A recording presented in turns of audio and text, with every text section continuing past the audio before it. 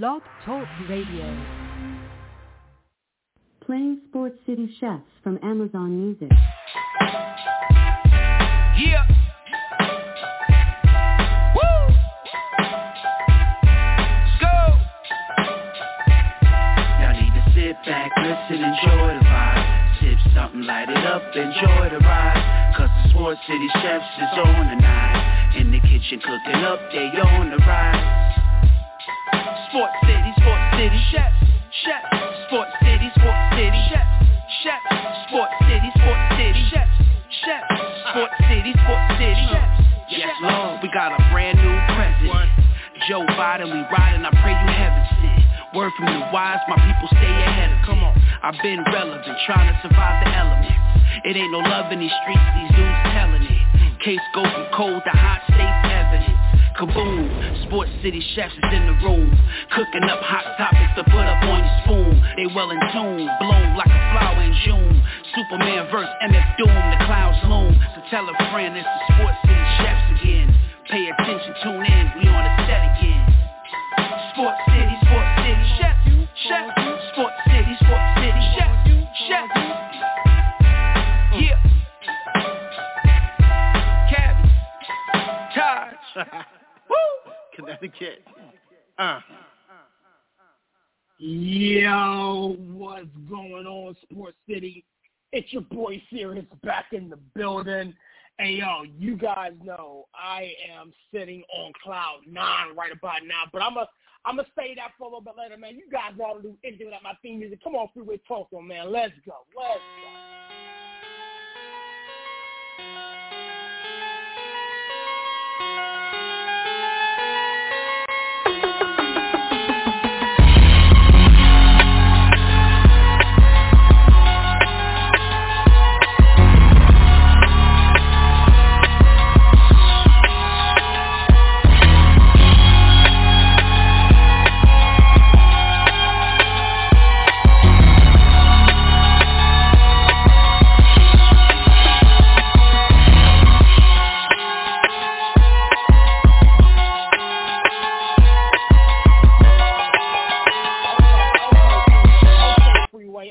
Freeway.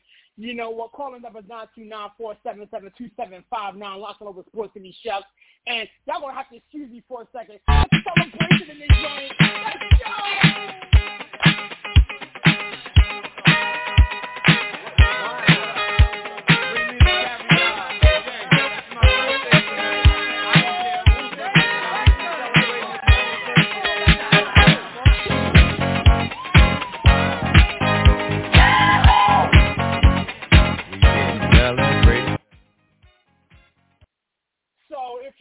Me, you know, why is Sirius so excited? Yo, I'm going to talk about that in a minute, yo, but I got to get these callers in here, man. Calling out of the 203, man, that head honcho, man, TP Thomas. What's going on, my guy? How you doing this evening, sir? I done took off my blazer, loosened up the ties, stepped aside. The kitchen timeless is alive. Literally, how you started off, staring at the world through my rear view, bro. I really am staring at the world through my rear view right now. I feel some type of way right now, but I want to get into the show as best as I can. I got a lot of questions. I got some statements, and I just want some perspectives. That's all. So how are you doing, Mr. Simmons? You know what? I'm good. Currently on baby watch. My daughter has not popped yet, so she can go in the middle of today's show. So if you hear the show abruptly end, that's what's going on. She was supposed to be here last week. She's taking a sweet little time. So pray for your boy. Pray for your boy.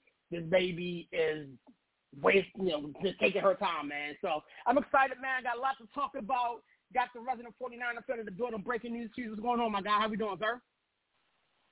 What is up, fellas? It's good to be back in the kitchen. Another week of NFL and NCAA action in the books. I'm ready to get after it. Yeah, awesome, man. You guys, interesting. Very, very interesting game with the 49ers. You guys got another one coming up in a couple of days, 2 days, man. Got a divisional opponent.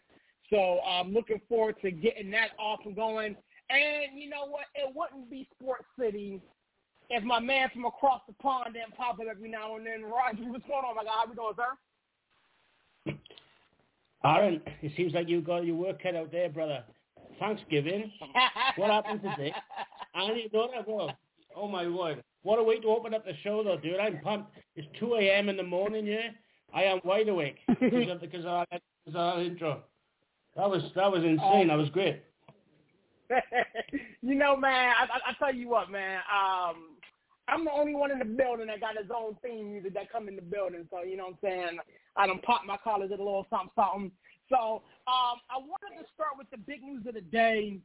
Y'all know me pretty well here in the building. So the fact that this is finally taking place has kind of set my morning, set my day off. But I wanted to pass it around before I just start having diarrhea of the mouth because, again, I could talk for hours about what this means to me as a Steelers fan. But, Tom, I'll come to you first, sir. News broke this morning that Mike Tomlin relieved Matt Canada of his duties as offensive coordinator of the Pittsburgh Steelers. What came to your mind? What were your initial reaction, your initial thoughts when you saw the statement break this morning? That don't mean nothing. Blue, if them teams raise up, it's still going to be trouble.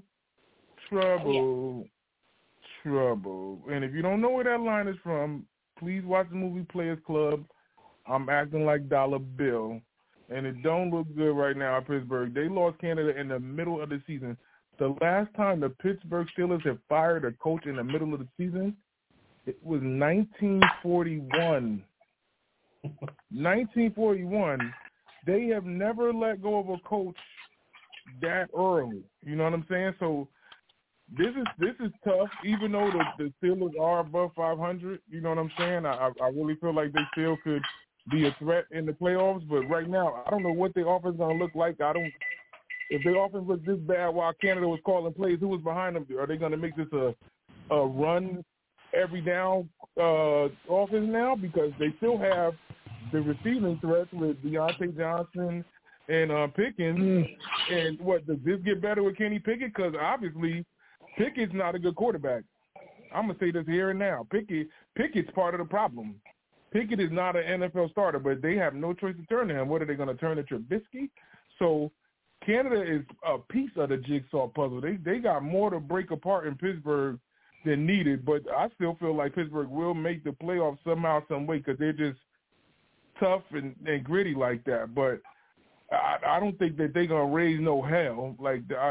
Hell no. They might take a fall by having to redo a lot of this stuff. So we'll see within the next 4 or 5 days in the next game that they have, and see if they're successful without Canada. But they only lost that last game by 3, and even though the offense couldn't move the ball, but there's other issues on that team. But it's not just Canada, but hell yeah, if they ready to get rid of him and he can't move the ball like they need to, that's a good thing. But it's a start that they're looking at the society of the Steelers right now to get better like now before they start looking at Tomlin too. That's the worst part.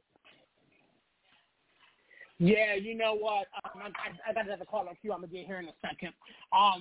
So for me, I see your point. To be honest with you, I'm not going to sit here and act like Matt Canada was the sole reason as to why the offense was as putrid as it was. Again, you guys follow me on social media. You know I speak openly and honestly about it. I'm going to talk about it here. Kenny Pickett sucks. That dude is a clown. I didn't like him when we drafted him. I don't like him now. However, he's horrible. And so for Steelers fans to be excited, as we should be, because, again, Matt Canada, his play calling and his play selection has been horrible from the get-go. Kenny Pickett didn't help the situation at all. And to your point, TP, I'm not too sure this automatically fixes him. I don't think that we're going to flip a switch and start lighting up the scoreboard like the 4th of July. I do expect immediate change in play selection. We got our running back coach and our quarterback coach, sharing offensive coordinator responsibilities, and, the quarterback coach is going to call the plays, and the running back coach is going to help with install and all this other type of stuff. So I have reason to believe that the offense will look significantly better. However, when you are dead last in the league in offensive efficiency, when you are 28th in offensive points per game, when you're 28th in total yards, when you're ranked 30th in yards per play, you're 27th in red zone efficiency, and you're ranked 30th in first down percentage, you got to go.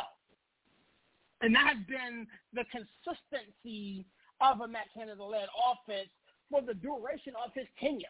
Like, I can see the point of keeping him if he and Kenny Pickett just didn't work out. But the whole reason why we kept Matt Canada when we kept him last year is because at the end of the year, he and Kenny Pickett had some type of renaissance, and we were moving the football more fluently. We didn't want to rock the boat and this, that, and the third. At this point, I'm not going to say Mike Tomlin's job is in jeopardy because I said this earlier. I think Mike Tomlin's job is forever solidified. He can stay there until he's blue in the face based off of who he is and what he's done and his winning percentage, regardless of who's calling the plays. He still has the third highest winning percentage in football with this future of an offense.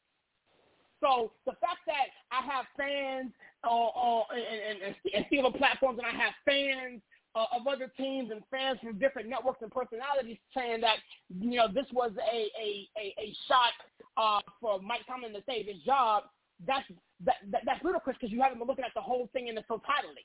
But at the end of the day, Mike Tomlin does have a responsibility to put the best person in position to make the calls to give us that opportunity to be successful. And, again, based off the statistics that I just ran off, this is just from this year alone. I didn't even go back to when he was initially hired. These are the statistics from this year. We are a 6-4 outfit right now, and we're dead last or close to the bottom of every offensive category.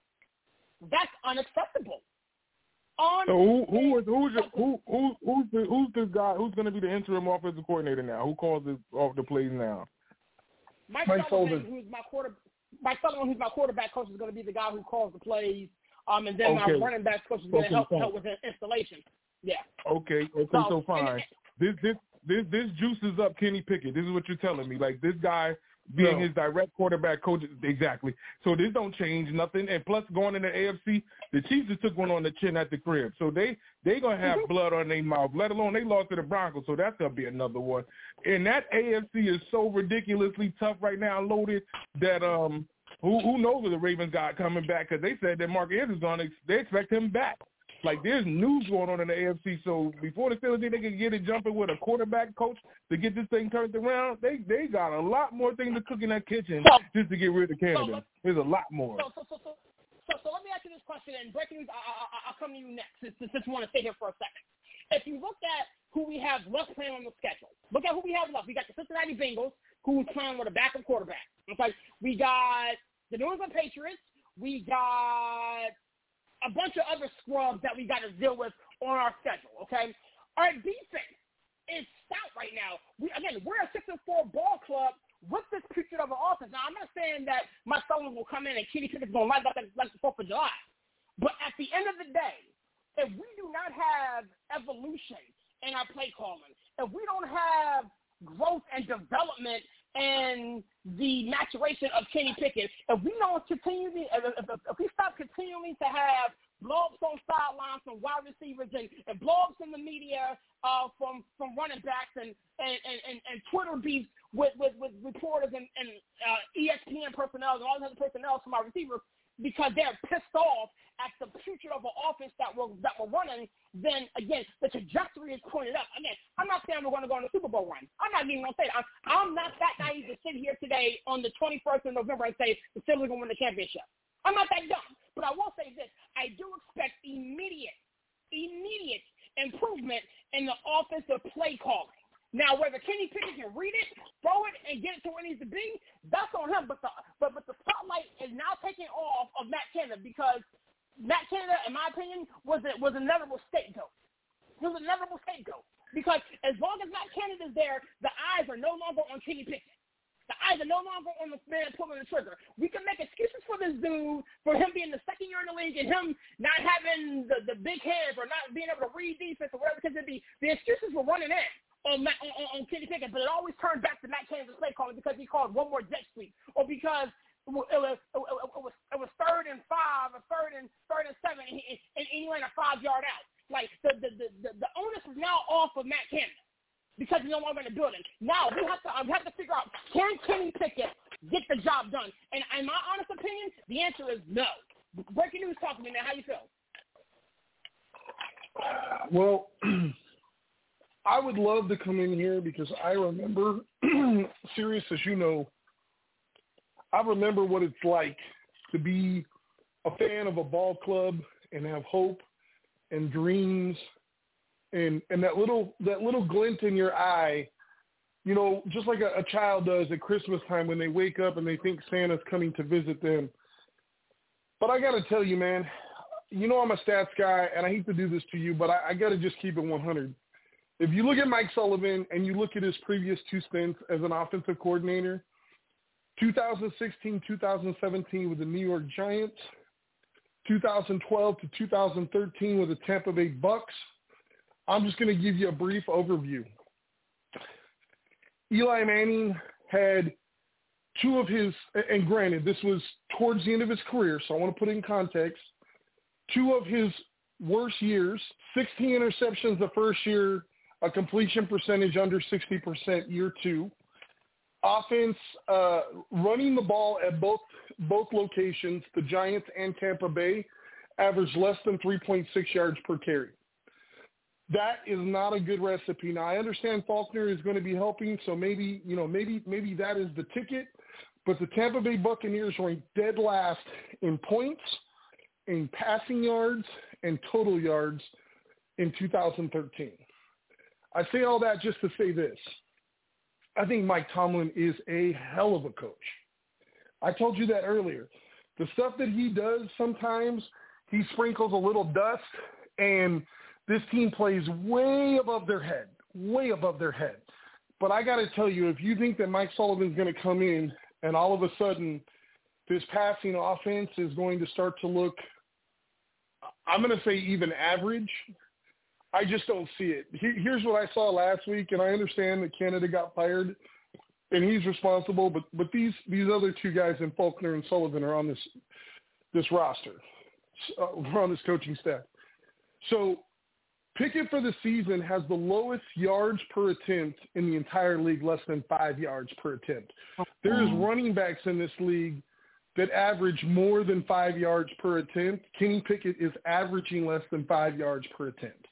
Last week, if you take away the one, and I don't want to get all into the game, but if you take away the one big Warren run, the entire Steelers offense accounted for 162 yards. That's passing, running, everybody. Outside of Warren, I know you're watching these games. Outside of Warren, the offense is broken. Nothing works. The passing game doesn't work. The running game doesn't work. There's a reason why Najee Harris, who's 3 years removed from being a number 1 overall draft pick, is basically being supplanted. He doesn't look quick. He doesn't look fast. Warren is the only piece of this offense that looks dynamic. And that's just how it is. No disrespect to Johnson. No disrespect to Pickens. But you know what? At some point, you got to look at yourself in the mirror and say, hey, you know what? We just got our ass handed to us by a backup quarterback. You talked about the Bengals and, like, them having to have a backup quarterback. You just lost to a backup quarterback. Mind you, a backup rookie quarterback that was a 5th or 6th round pick. So my problem is your defense can play great, but you leave them on the field for 40 goddamn minutes, you're going to have this every game. Pickett has got to figure out a way to complete passes. They have got to figure out a way. I don't care if you got to manufacture it. I don't care if you got to do jet sweeps. I don't care if you got to do the fumble-rooski on 4th down and just go for it. They have to figure out a way to move the ball, and they got to figure out a way to do it consistently. There is way too much talent on this team for this team to be this bad. Plain and simple. And you're right. You know what? They are 6-4, and we're talking about them like they're 2-8. It's because there's too much goddamn talent on this team for them to play like this. They just held the Browns to 13 points, and they couldn't win that game. Outside of one long 75-yard touchdown run, they came up with 3 points. 3 points the other 59 minutes. And mind you, Warren had to break 3 tackles in order to get 75 yards. There ain't nobody else running down the field to block. There ain't nobody else doing all the little things that you used to see the Steelers do. There's no swag like there used to be other than the defense. There is no Hines Ward. There is no, these guys from yesteryear. They're not there. This team has lost their identity. There is no the bus on this team who runs the ball 5 times for 3 yards and gets 3 touchdowns. Like, there's no identity on this team. They look like they're going through the motions. And you know what? I would love to say that I think Sullivan's the answer for your sake and for Steelers Nation, but I just don't see it. He is, to be honest with you. I don't think he is, and the only saving grace is I think there is going to be a lot of really good quarterbacks in this upcoming class, and I think there's going to be a lot of really good quarterbacks that don't go in the top 10. Everybody's going to talk about May. Everybody's going to talk about Caleb Williams. I've been touting this kid for a while, and you know him, Ty, but, like, Michael Penix, I think he's a baller. The kid Leonard from Duke, he's a baller. Like, there is guys that will be coming out that are used to playing in inclement weather. And I know Kenny Pickett, quote unquote, was that guy, but he don't have it, man. He's never had it. He had one good year and a really horrible draft class got him vaulted into the first round where he never should have been. And that's basically my summation of what's going on with the Steelers. I feel absolutely horrible for that franchise and for the Rooney family. You know what? There is nothing as a fan, and I'm not a fan of the Steelers, but of the NFL, there is nothing that brings me more pride than thinking about the kind of stuff that Ty was talking about. They've never, ever fired a coach in-game. They're the absolute class of the entire NFL. They've had 3 head coaches in 60 years. Like, they epitomize when they tell you, hey, we're signing you to a 5-year contract, you pretty much know you're going to be there in 5 years. They're going to give you a real shot to let your plan play out. And I feel bad for the Rooney family. I feel bad for Mike Tomlin. I feel like he deserves better. I feel bad for TJ Watt. I feel bad for a few guys on the defense. But they got to figure this shit out, and they got to start playing like either A, they want to win on offense, or at least get some dogs in there that want to fight for it. I mean, you watch them come off the field, and they just look defeated. Like when the Browns kicked the field goal, there was still 30, 40 seconds left. Like you could just tell. It was like, well, that's it. We lost. And that's just not the Steelers that I've known for the last 15, 20 years, you know? And with that, like I said, I think you guys are in a really, really tough spot. But I think there needs to be some really major changes, both coaching and personnel this offseason.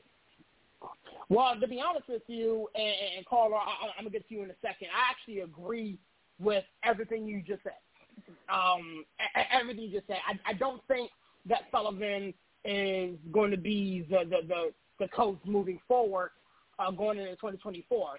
But I did know this. He wasn't going to go bring in some new guys off the scrap heap in the middle of the season. Like, the guy I want is Brian Leftwich. That's the guy I want. Right. I spoke to my dad. My dad wants Bieniemy. I mean, obviously their names are going to be floating, but based off of what we have currently right now, and the season's still left to play, the best possible move that Mike Tomlin could have made was to promote the quarterback coach who works with the quarterback to call the set plays.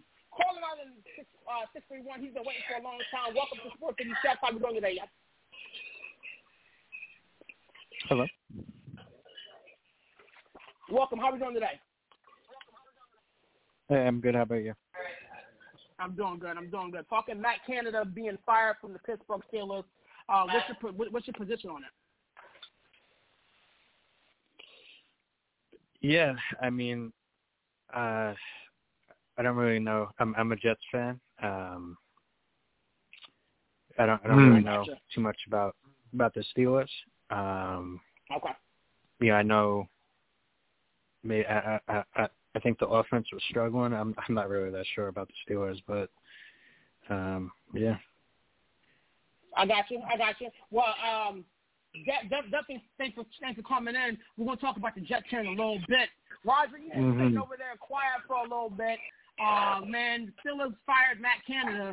Give me your position on it, sir. Well, when I saw James Madison University last week, right, in College Game Day, chanting for Canada to lose his job, Taylor Swift concerts, we're talking like pop concerts and rock concerts, people chanting for Canada to lose his job. I've never seen anything like it. You boys have made the good points. You boys have made the great points. I will say, for the last 50 years, we're talking about legacy and the Rooney family, right? You go back to the Le'Veon Bell situation, the Antonio Brown situation, the contract disputes. You know, Dan Rooney was the glue of our franchise. When Dan Rooney passed away, I don't care what anybody says, when Dan Rooney passed away, things changed. Things changed in that building. Mike Tomlin is a loyal coach. The way he answered that question about USC last year and all that, unbelievable. I think he knows the deal. And I think week 5, the bye week, they had an opportunity there to lose Canada. I think had they done it then, it would have put them in better stead now than it has by doing it now. And only having a few weeks until the playoffs, not that long as Thanksgiving. This is where the business end of the season really starts. I think that's an issue. I would say, when Mike Tomlin was questioning the team's toughness in week 4, that was an issue because that's just not the Steeler DNA. We saw a different team this year.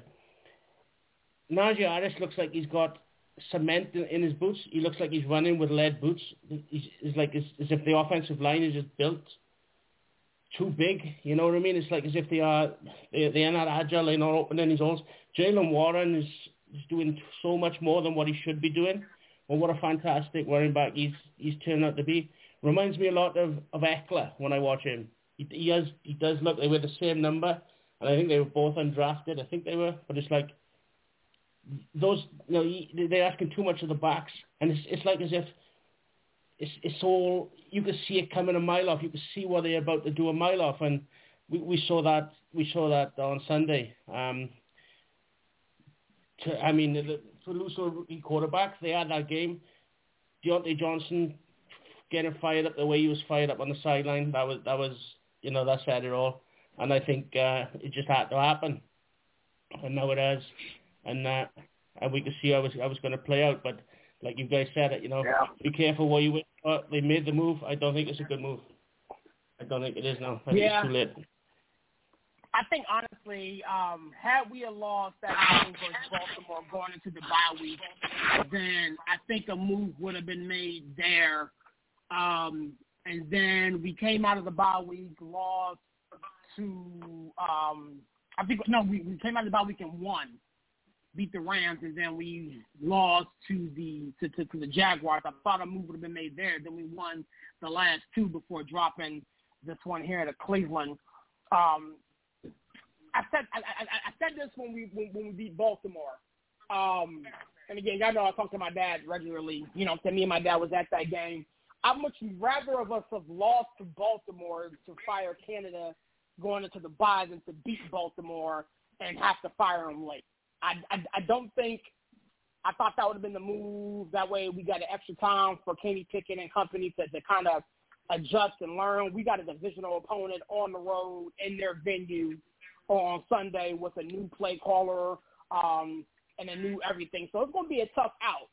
But I will say this. Sometimes you really have to shake stuff up to jumpstart some things. And, again, to breaking news' point, I do not expect us to go light up the scoreboard and score 35-some-odd points now. But I do expect us to design some things that would be significantly better. And, again, to breaking news' point, you know what I'm saying, we have too much talent on the offensive side of the ball to be averaging 13 points a game. I don't care who's pulling the trigger. We have too much offensive talent on that side of the ball to be averaging 13 points a game and being dead last to the bottom in this in the NFL. Breaking news, talk to me, man. I saw you hit me up. What's up? Oh, I got a question from a fan, so I was sending it over to you so you could throw it into the rotation, sir, when you get a sec. We'll do. Call the number is 929-477-2759. Lock and load of Sports City Chefs. Before we move on, I wanted to give you guys an opportunity to talk about the recent college football playoff rankings that just came out. We had an adjustment. Florida State got knocked down and Washington got added in. We said this last week that I think it all will come out in the wash with Ohio State and Michigan playing this upcoming week. I think Georgia is kind of locked into their location. I don't foresee anybody beating them, but Washington jumping into the top four is pretty interesting. Thomas, I'll start with you again on this one, man. When the top four was revealed a couple of minutes ago, what do you think? The reason why they did that to Florida State, Jordan Travis is out for the season, and he's that much of a dynamic player for their offense for them to be successful. That's why I feel like that happened. And to be honest, I don't even like the way that they lowball Washington. Washington has pulled off all of the wins that they needed to beat.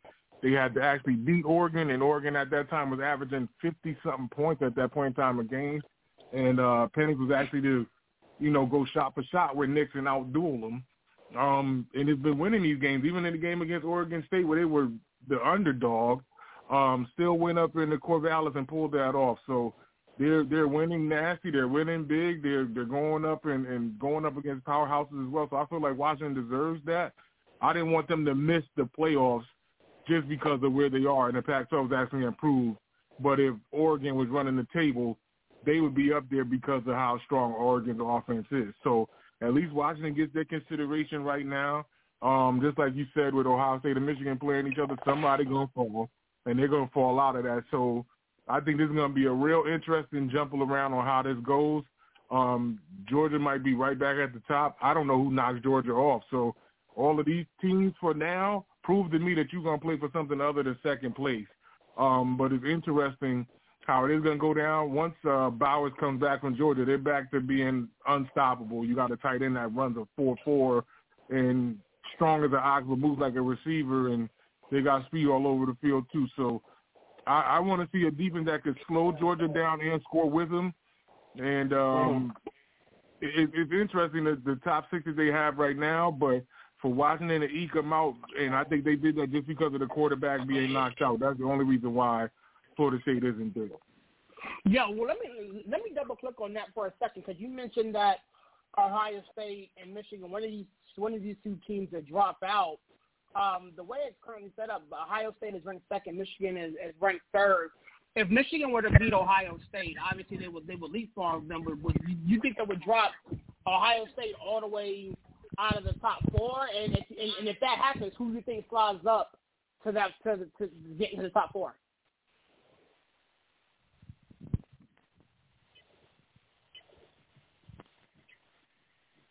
CP? I said it was on mute. The team that I would choose, it would be Alabama.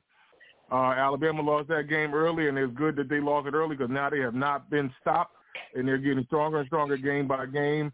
And the crazy part about them falling out of the top four is if you watch an Ohio State game, Marvin Harrison Jr. is the locomotive. He is carrying that team. Their quarterback is terrible. If they had good quarterback play, Ohio State would definitely be a number one, no doubt. Like, you wouldn't even have to scratch your head about it. It'd be like, oh, no brainer. If Marvin Harrison wasn't available every play with corners that couldn't D him, Ohio State would be in trouble. Please, if you haven't watched the Ohio State game or watched their highlights, their quarterback play is pitiful. They almost lost a couple of games because of how awful he is. He's not good at all. But by the luck of God that Marvin Harrison Sr. put his son in Columbus, Ohio, that helps him tremendously. Yeah. Breaking news. I'll come to you next, sir. college football playoff jump was released. Obviously, Washington jumps ahead of Florida State due to the injury they're sitting at 4. But, how do you feel when it was revealed? And, you can go ahead and elaborate on the question I asked TP. The loser of this game this weekend potentially falls out of the top 4. Who do you think jumps in and takes that spot? Yeah, so if you remember last week, Sirius, I was one of the proponents, one of the people that said I personally felt like it wasn't a big deal that Washington was at 5. I knew they were playing a ranked team. I told you pretty much I thought if they won out because they were playing against a ranked team and Florida was playing against Northern Alabama, that Washington was going to be the team that would get in. That was kind of my line of thinking. It still is. I personally don't see a scenario in which Washington wins against Washington State and Florida wins, even if it's impressive, that they would pass Washington up. The thing that's interesting about the second part of your question is I think there's a very real possibility if this game is close, like we've seen a lot of these top 10 matchups, like last week, Washington won 22-20 versus Oregon State. Like, if you see a game like that, there's a potential that neither one of these teams drop outside. And I know that there's going to be Florida State fans that feel the travesty, but like Ty said, I do think there is some external pressure. You don't want to put a team in that's going to get blown out by 30. You know what I mean? We still remember, and I don't remember when it was. Ty's much better with the dates. I think it was like a UCF or one of those teams that got in, smaller school. Like I've heard a few people say like, let's give Jackson a thing. Jackson beat Virginia by like 4 points. They would get blown out by 40 against any of the top 5 teams. It was University of Florida. Thank you. UF. Something like that. Yeah, it was. Yeah. Okay, there you go. But the point is they got so much backlash, as you guys know, after that because these rankings, they matter. You know what I mean? They matter to these schools, the funding, that you can't have a college game that's televised where one team is blowing out another team by 40 points at halftime. Like, you're going to lose people from watching, and it makes your rankings less credible. The team that I think is interesting, and I totally don't think that Ty's wrong about Alabama, but the team that I find super interesting, especially as they've continued to climb and continue to beat top 10 teams, is that very team which Ty mentioned earlier that went up against Washington. What about Oregon and Bo Nix? They have one loss, and their only loss is to Washington, an undefeated team, and it was a very competitive game. So I can't remember. And Ty, you correct me if I'm wrong. I don't think since they went to the playoff format, I don't think there's ever been 2 Pac-12 schools or even Pac-10 schools that have ever gone to the playoffs. And it would be interesting only in the sense that, as you mentioned, I think when you look at a team like Oregon, I think they're the type of team that could give a team like Georgia a run for their money just because of the sheer amount of points they can score. Right? Because you have to be able to score if you're going to play Georgia, plain and simple. And I don't think that Oregon and Bo Nix would have a problem scoring against Georgia. I think it would be entertaining. I'm not saying anything bad about Alabama, but if I had a vote looking at the body of work, looking at the top 10 teams they faced and beaten, I think I'd lean more towards Oregon. But at the same time, it would be really, really hard to leave an undefeated Florida State out if they take care of business here this last week. But like I said, it's always fun to look at these and what if. But I do think there is a slim chance, depending on how this game goes and how interesting it is, that you could see both of these teams still in the top 4. Yeah, I mean, I could see it. I mean, again, to your point, if Ohio State and Michigan and it's close, I mean, last year Ohio State lost, fell out, and then due to conference championships worked themselves back in. So even this loss here is not, an end-all, be-all to whichever one of these two teams drops the L on Saturday. Calling number is 929-477-2759. Locking over Sports City Chefs. Before we transition, I got Pace and Bill. Shout out to PHI Apparel for sponsoring today's show. This portion of our program is brought to you by PHI Apparel Company. PHI Apparel Company provides unique designs and high-quality clothing for the great fans of the Philadelphia area. With their original designs for all, there's no doubt that they'll stand out in the crowd. Act now and listeners can use the promo code CHEFS for 15% off any apparel when you shop online at phiapparel.co. That's phiapparel.co. Remember to use the promo code CHEFS for 15% off. Act now while supplies last. Shout out to PHI Apparel for sponsoring tonight's show as well as the rest of the shows here on Sports City Chefs, the network. It's been a pleasure doing this show. With that being said, I wanted to transition and talk about another major story that broke over the weekend. Actually, it just broke. Say what? Can I give my 2 cents on the college quick before we move on? Oh, yeah, definitely. Talk to me. Yeah, just remember last year, guys, TCU and Georgia, like, complete different physical game, right? I think that's a perfect example of what we're talking about. That's awesome, Rodri. I mean, you look at the difference, and I was at the highest level, you know, and it's like Georgia are almost ready pros, that offensive line in the trenches, the size difference. You look at Jalen Carter, guys like that last year. Same again this year. I mean, it's just when it comes down to the crunch, you hear the way the coach was talking to them in the locker room before they went up on our field last year compared to TCU. It's men against boys, guys. It really is. I mean, Georgia, it's physical. It's different physically. And then there's Michigan. I think Texas is another team that can get up there as well. Towards the end, I think they might get into the playoffs. But I think you nailed the three. Like Ty said, going up to Oregon State. Getting that win for Washington was huge. Romo Dunze, amazing receiver. He was a difference maker for me. Last 2 weeks, he's caught some incredible balls and touchdowns as well. And watching Ohio State against Notre Dame, I thought that game was never going to end. You just spot on. It was like they had no movement in the offense at all. It was just honestly that game could still be going on if they'd let him carry on. It was just ridiculous. It was like watching paint dry. It was so boring to watch. Roger, it's so bad. Let me tell you how bad that is, Roger. It is so bad that Ohio State is supposedly doing that good, and Marvin Harrison Jr. is the Heisman candidate, not the quarterback. Mm-hmm. Usually it's the quarterback. Yeah. And he's the one throwing him the pass. He's not even getting a consideration. He's like, it's Marvin. It ain't you. It's Marvin. I know, it's unbelievable. It is. Yeah, but that's all I want to say. I just can't see any beat in Georgia, to be honest. Wait, before you get into it serious, since you find the gaps and stuff, Rodri, Brian, be careful what you ask for, because last time Oregon played Georgia, do you know the score of that game? I get it, but like I said, I think Oregon's a different squad this year. I mean, they got a senior citizen at quarterback, as we all know, very poised in the pocket.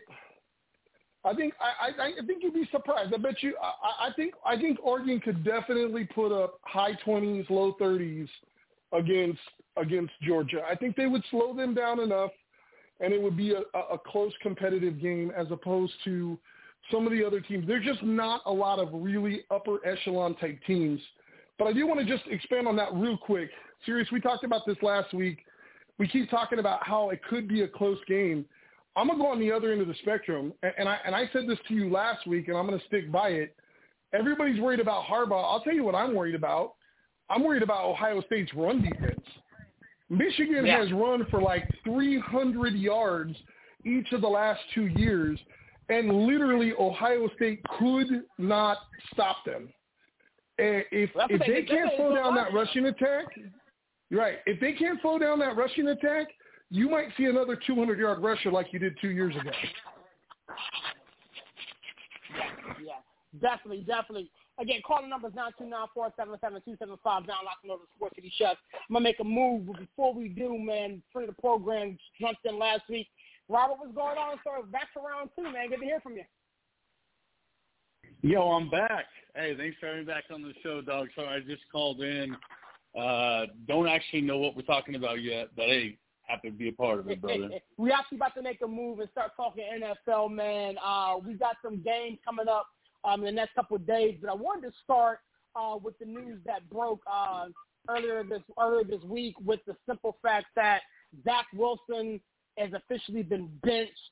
I honestly believe that the New York Jets made this move a little bit too late, but a move was made nonetheless. We have a New York Jets fan here in the building, so I wanted to allow him to bat lead off for this one, man. So talk to me, man. The Jets finally benched Zach Wilson. They play a divisional opponent this upcoming Friday in the Miami Dolphins. Do you think this will kind of help the Jets? I mean, what was the reasoning behind all this? Talk to me, man. How you feel? Yeah, I mean, you know, it sucks that Aaron Rodgers got hurt four plays in. It wasn't, you know, Zach Wilson was supposed to sit down. He was, you know, he never watched a veteran play. He never learned behind a Hall of Famer or a vet. You know, it was supposed to be a redshirt season for him, and that never happened. And he came back, and you know, he has improved, but he's not there yet. You know, I understand that, you know, with all the struggling and the adversity, and you know, I do real estate, and I understand. You know, I'm struggling. You know, I understand it as a professional. You know, you just need to put your head down and work at it. You know, it sucks, but you know, he has improved. You know, and you know, hopefully, you know, we'll see what happens next year with him. You know, are the Jets going to cut him, or are they going to give him a chance? I mean, he's never had a chance to sit behind somebody and learn. You know, he is coming up with his fourth year. You know, the question is, if Aaron Rodgers is here for 2 more years, does he want to sit behind Aaron Rodgers, or does he want a chance with another NFL team? Will an NFL team give him a chance? That's the question, because he just has been sucking so badly. You know, with Tim Boyle, you know, stats aren't looking good. He knows how to get the system. You know, we'll see. We'll see if it changes everything. You know, we saw the defense breakdown on Sunday, and I think it finally caught up to them that, you know, that the offense is not playing good, and you know, I don't think the defense is going to show up on Friday. Well, you got a tall task ahead of you for playing the Miami Dolphins. Saving grace is Tyreek Hill's hand may not be 100%, but we'll see how that pans out. But I wanted to throw this around to the group. Breaking news, I'll start with you, man. The Jets finally made a move at quarterback. We all honestly thought they should have did that as soon as Aaron Rodgers went down. But, you know, Salo wanted to stick by his guy, stick by the guy who's in the backup. But talk to me, man. How'd you feel? What was your initial reaction when this news got made public a couple days ago? Yeah, you know, I mean, listen, they're mixed. I mean, we talked about this. I was probably the only person, if you go back to 2 months ago when the injury first happened, the first show after, I'm probably the only person that was like, you know what, give Zach Wilson a shot, right? Let's see what the kid has. Let's see what he can do. I do agree with you. I think they stuck with him too long. I feel like for 4 or 5 weeks I was saying, you know what, the Jets need to go and trade for there's a certain quarterback who unfortunately now plays for the Minnesota Vikings. His name is Josh Dobbs. I think if they had a guy like Josh Dobbs, I think they'd probably be sitting in a similar position to that of the Steelers. You know, a team that has a really good defense and and instead of being 4-6, they very easily could be 6-4 and one game out, of the division lead. It's sad to say, and this is in no way, shape, or form me trying to make light of the situation, but just to talk about the brutal stats versus the Bills, a team that was struggling in their own right and had just fired their offensive coordinator. Zach Wilson and Tommy Boyle combined for 14 of 29 for 134 yards. 1 touchdown, 2 picks, 6 sacks. The most efficient quarterback on that team that day was Thomas Morstead, their punter, who was 1 for 1 for 18 yards. Also had the best yards per attempt. I digress. I'm only in just making fun, but the point is, I don't know how you can have 15 attempts, as Wilson did, and only have 81 yards, or have 14 attempts for Boyle and only have 33 yards. You're clearly not just playing it totally safe, as both of these guys had interceptions. You have guys on your team. We talked about this. You got a guy on your team in Garrett Wilson who was and I understand he got injured during the game, but this kid was like a rookie of the year candidate last year. Before he went down, Breece Hall literally looked like the second coming of Bo Jackson last year. And it's amazing that somehow, some way, they've morphed this team into literally one of the most unwatchable offenses. It's almost like Matt Canada has been the offensive coordinator of 2 teams over the course of the last 8 weeks. Listen, it's hard to watch. I mean, I'm just being honest, serious. It's very hard to watch. I feel bad for Zach Wilson. I do, but at the same time, I disagree with the caller. Zach Wilson has gotten plenty of opportunities to prove what he can do. I mean, let's as we like to say, let's call a spade a spade. He has over 300 pass attempts this year, and he's completing less than 60% of his passes.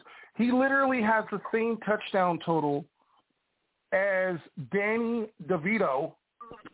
I'm just kidding. Tommy DeVito of the New York Giants, who just became the starting quarterback 2 games ago. There is a lot of things wrong here. I mean, if you can't look at this through an unbiased lens and say, hey, you know what, with the weapons we have, we should probably be averaging more than 194 yards a game passing in offense, yeah, that's part of the problem. I mean, really, what do you expect the defense to do? Week in and week out, yeah, they had a stinker. 32 points to the Bill was absolutely horrific.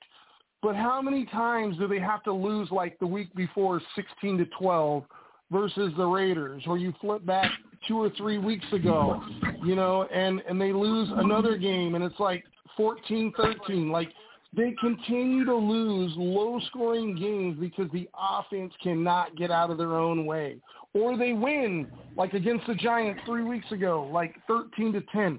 They cannot score points. And you know what? Honestly, if they were really smart, I wouldn't let Aaron Rodgers play this year. I'd let him fully heal, fully recover, and take a new crack at it next year. You're already at 4-6. You already know that offensive line is suspect. I mean, literally, Wilson has gotten killed behind that offensive line. I think at this point, you know what? You brought in the weapons that Aaron Rodgers wants. Let's just reset and start this anew next year. Garrett Wilson's injured. I haven't heard the update on whether or not he'll be playing this week or whatnot, but I just think it's time. We're in week 12. You have a sub-500 record. You have losses against multiple teams in your division. I think it's time to start looking to the future and not trying to rush back your 40-year-old quarterback. I agree with you.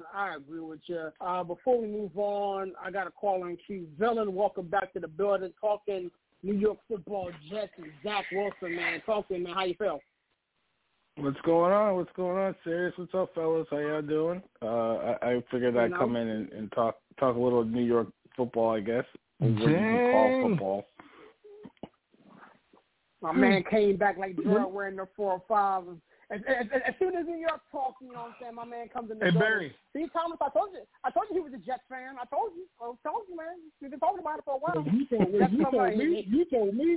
Wait. In the words of, wait, hold on, stop. In the words of King Jaffe Joe, when Patrice came in because she got mad, Lisa had Hakeem, and she said, "Who told you that?" Hey, serious. What's up, TP? What's up, breaking news? What's up? What's going on, Barry? I gotta tell you, man. I've been watching the last couple of weeks, and I can't help but think to myself, putting my thumb and my pointer finger together and just saying, "Hey, let me give you an offer you can't refuse. I'm gonna give you my nephew to play quarterback for your team. We're gonna call him Tommy Dimes. Tommy Dimes. Yeah. Tommy Dimes." Yeah, well, let's not go that far. Let's not go that far. But I mean, Danny DeVito. Hey, man, he already got good. more passing touchdowns. He already got more passing touchdowns than the previous quarterback. Yeah, and the other quarterback in New York, and I think that's part of the problem. I think you highlighted that. I mean, Zach Wilson. There's no reason. I think we said it, serious, that he should not have been on the Jets team to start this season. The fact that they brought him back was a big mistake, and they're paying for it right now. You don't anticipate Aaron Rodgers getting hurt, but you know what? You've had 11 weeks, and you knew last year when you demoted him to third-string quarterback that he wasn't it, and you still brought him back, and this is where you are right now, 4-6 team. The defense is totally lifeless because they get off the field and they got to go right back on the field. Breece Hall and Garrett Wilson are frustrated. I mean, Lazard dropped another pass. That's all he ever does. Jets offense is pathetic. And, it's going to cost, unless Aaron Rodgers says, I want to come back next year with Robert Saleh as my head coach, Nathaniel Hackett as my OC, it's going to cost these guys their jobs. You think? I mean, I don't understand how Robert Saleh kept justifying putting Zach Wilson out there, and that offense scored one touchdown in 4 or 5 games. They averaged 10 points in the last 5 games.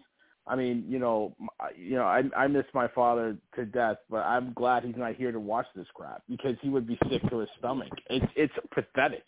It's pathetic watching this Jets offense try to operate. And listen, if they fire Saleh, come on home. Come on back, Big Daddy. Not have to take you back as a DC.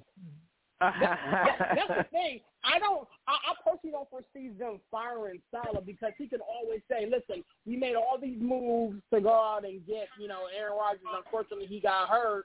Let me see if I can right this ship or, this, that, and the third. Like, at the end of the day, should he and them made a move to get a better quarterback in there? We all are in agreement. Yes, I mean, even the Jets fan on the line believe that. So, but ultimately, at the end of the day, I don't foresee Saleh's job being in jeopardy. I mean, Thomas, talk to me, man. You haven't spoken on this in a minute, man. Jets, Saleh's job in jeopardy. Zach Wilson bench. They got to play the Dolphins in a few days on Friday. Talk to me, man. How you feel? Have you ever seen the movie Get Out? And the maid, when he found out the maid was under the spell, and she was like, no. They will not fire Sally. Sally has done a great job with the defense. He's a defensive-minded coach. That defense is still jumping. That offense is the issue. Now, we'll look at this bigger than Zach. This is the same situation we just talked about with Pittsburgh. It's the same situation with the Jets. The problem is bigger than just one person, okay? Let's just look at Criminal A, Nathaniel Hackett. This is the same dude that Sean Payton went into Denver and said, I got to clean this mess up. Was talking all type of junk to him. And let's think about it now. That offense didn't even look good when Aaron Rodgers was out on the field. Got him hurt. Offensive line was bad. Got him hurt, right? Zach Wilson running for his life almost every other play. Every other play is a bootleg or he's scrambling or the offensive line don't got enough to do wherewithal to block for these guys. Breece Hall has not been successful running the ball at all. Do you know that they were trying to fight on who was going to be the running back between Breece Hall or Dalvin Cook? That's a decision now that they will never probably bring Dalvin Cook back. Dalvin Cook might not be a Jet next year. And thinking about Dalvin Cook's success, he was with the Packers. With the Vikings in a running system like it just a few years ago or last year. One of the top running backs in the league. This dude don't even have 500 yards rushing. You want to know why I know? He's my fantasy running back, and I don't want to get rid of him because I know he can explode. But it's like it ain't doing me no good with him on the bench. Dalvin ain't hurt. He's up here healthy scratch sitting on the bench. Why you not using Dalvin Cook, one of the most home run hittingest running backs in the league? He didn't even get play. And I wonder why. It's bigger than Zach Wilson. Zach Wilson was successful last year. This year, all of a sudden, everything is crap. They can't do nothing. And if you watch some of the games, Zach Wilson be hitting some of these dudes be dropping the balls. Conklin be dropping passes. Garrett Wilson be dropping passes sometimes too across the middle. Zach is a big feature to the problem or not getting the ball scored, but it's more than just him. They're not doing stuff to be successful. And looking at this situation, me being the resident Lions fan, I've seen Tim Boyle before. Tim Boyle played with the Lions. Trash. And then behind him, if Tim Boyle ain't successful, you know who his backup is? Trevor Siemian. Trash. So if everything goes bad with Tim Boyle, which I feel like it is because New York ain't going to give him no time. You know New York don't play that. You can ask Barry. Barry go for the team on the other side of the locker room, and they don't wait on nobody. So if Boyle don't get this together in the next 2 games, because there's only, 7 games left in the season, they're going to try and put, Trevor Siemian in there to save their day? And then Aaron Rodgers is supposed to come back in the middle of December, which you better not because he's 40-something years old. Y'all going to make him retire? No way, no how. This is more F-up than more than just Zach Wilson. Zach Wilson was guided the wrong way. There's no real offensive mind to get him there. Of course, Aaron Rodgers is going to tell him what he can do, not what Zach can do on the field. Rodgers can make these things happen. That offense was set up for Aaron Rodgers. Zach Wilson wasn't supposed to be the starter. That's his system right there, especially with his best friend, Nathaniel Hackett. And I only think that Aaron Rodgers is the only one that can help carry that offense with Nathaniel Hackett because nobody could do it, not when he was out there in Denver or now him being in here with Zach Wilson. I guess it's tough to have, different quarterbacks other than Aaron Rodgers run his system. So it's bigger than Zach Wilson. I feel bad that this may be the collapse and the fall of his entire career because I don't think another team would touch him and put him as a starter unless they really have to because they're down quarterbacks. But it's bigger than Zach Wilson, just like Matt Canada's situation in Pittsburgh. Definitely. I wanted to get Robert an opportunity to talk. He ain't been talking a little bit. Robert, we talking New York Jets, sir. They benched their quarterbacks. They got a tough opponent this upcoming week in the Miami Dolphins. Talk to me, man. How you feel?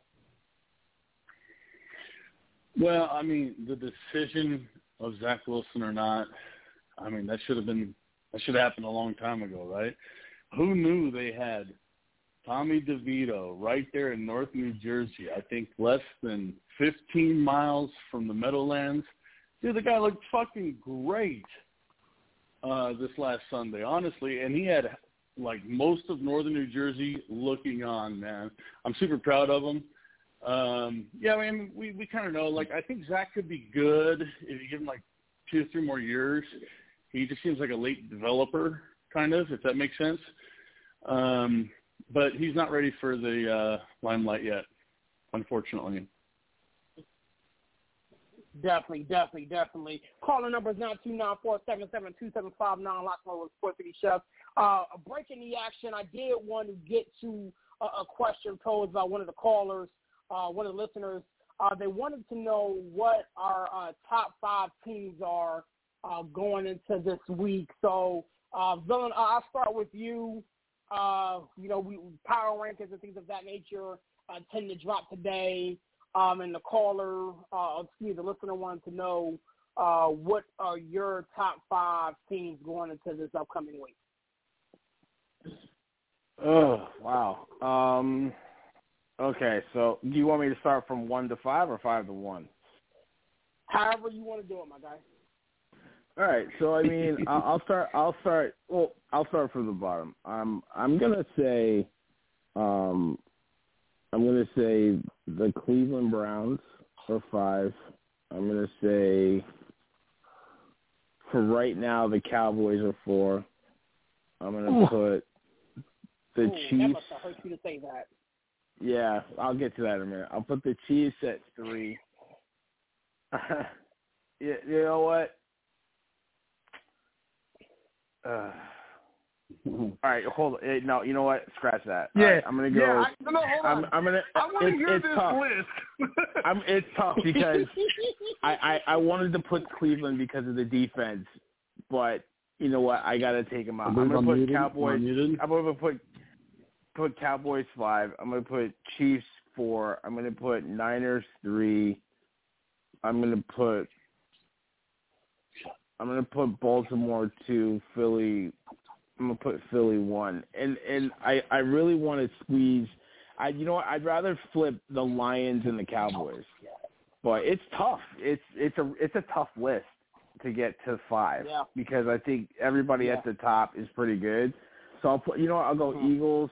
I'll go Eagles, Ravens, Niners, Chiefs, Lions. Okay. All right. I'll do that for now, and it's really tough. I mean, I'm with it. Robert, I'll come to you next, sir. Top 5 teams right now going into this upcoming week of football. Have to go the Eagles. Have to. And then you have to put the Chiefs second. Dang it. All right. I only got 3 left. Niners going up there, unfortunately. And you know what? I'm going to put my Seahawks down there at 4. Hey, for the city of Seattle, I know a couple of us are dialed in right now. Let's put the Seahawks down there. They're coming for you. We just got to get our stuff together.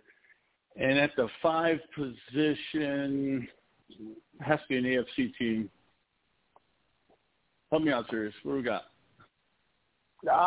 We got Baltimore. We got Baltimore. Jags. Miami. Jaguars. Sorry. The Miami you know Dolphins. what? I drew a blank there for a second, but actually Baltimore will get bumped up there by next week, 100%. That team actually looks really good right now. Okay. All right. Cool. Thank you, sir. Tomless, man, talk to me, man. Top 5 teams as we get ready for this week of NFL action. You guys are twisted. Like, I don't know what's happening. He put the Seahawks in the top 5. What's going on with the world today?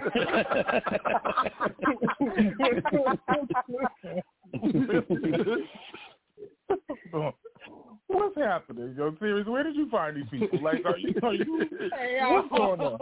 Okay. All right. So now, I'm fighting for top 5. You know what I'm saying? Philly got it.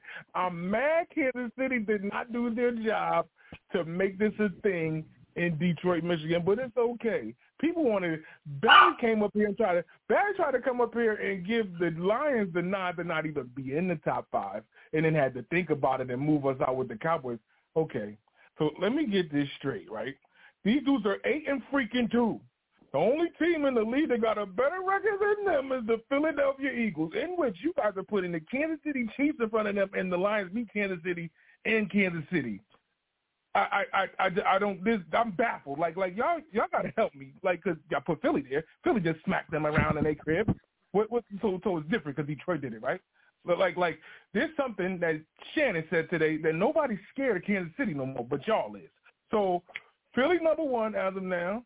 Detroit number 2, the Niners number 3. Good, and this is tough with the Ravens being 4. I don't really know because I don't even know why people got the Ravens so high, and they're saying the power rankings. It ain't how we think the team is going to pan out. They're down Mark Andrews, the dynamic weapon outside of Lamar Jackson. That hurts a ton. That ain't just a little piece of their offense. That's a huge chunk of their production. Game by game, and they just lost. Cleveland so do Cleveland deserve the leg up over them?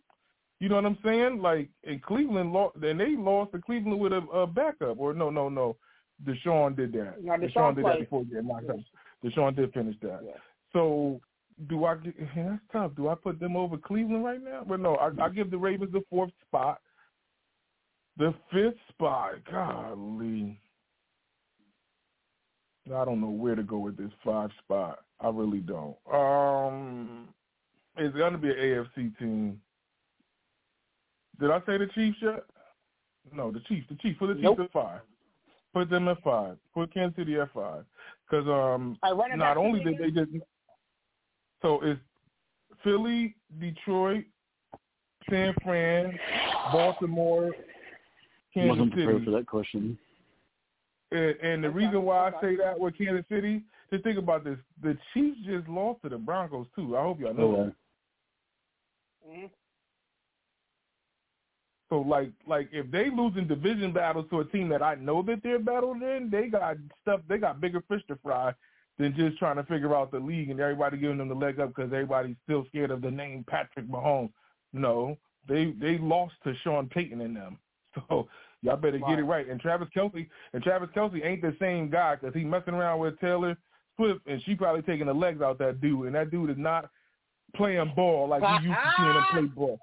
And he's fumbling at the 5. He's dropping passes that he's fumbling at the 5. He's dropping passes that he usually catch. Like, this ain't Travis Kelce. Believe me, his mind is elsewhere. And I just read today that he said he's been mulling retirement more than we know, including this season. So get ready for night-night, Kansas City. Yeah, no, he got hooked on that poison, man. I tell you, man, get on that poison, man. That's what I say. As I said, breaking news, man. Talk to me, man. Give me your top 5 going into this week of football. Yeah, you know what? I think this is a good exercise and a good question from the listener. And I think it's actually harder than it looks, right? Because here's something that I find ironic. In all these lists that we went through, nobody's mentioned Miami or the Jags. We've had the Seahawks. We've had the Cowboys. We've had, other teams. Nobody's mentioned those 2 teams. And I think you could easily make a case for either. It's tough because I think Ty's right. I think he wants them in order. So I'm going to just say everybody said the AFC was going to be the division to beat. I disagree. I think the NFC's top heavy, and I think they have the 3 best teams. I'm going to go Philly, Detroit, San Francisco, 1, 2, 3. Easy peasy. I think Baltimore has beat way too many good teams this year. Even though they've lost to a couple of their own divisional teams, they've just beaten way too many good teams this year. They beat, the Lions 38-6. They just beat Seahawks. Someone put them in the top 5, 37-3. They have dismantled top 10 type teams. So I think Baltimore has to be there at 4. I'm kind of with Ty. I've had Kansas City as my number 1 or number 2 team for a while. I don't see the same Patrick Mahomes as I've seen in years past, and I really like the Jags, but I gotta give some love to what Miami's doing. I'm gonna put Miami at number 5. I think that offense can literally go toe-to-toe and score with anybody. They're the most dynamic, explosive offense in the entire league. And when you look at Miami and you look at what they've kind of like quote-unquote done, I think recency bias. The last 2 weeks, they lost to the Chiefs, and then they had a fairly close game against the Raiders.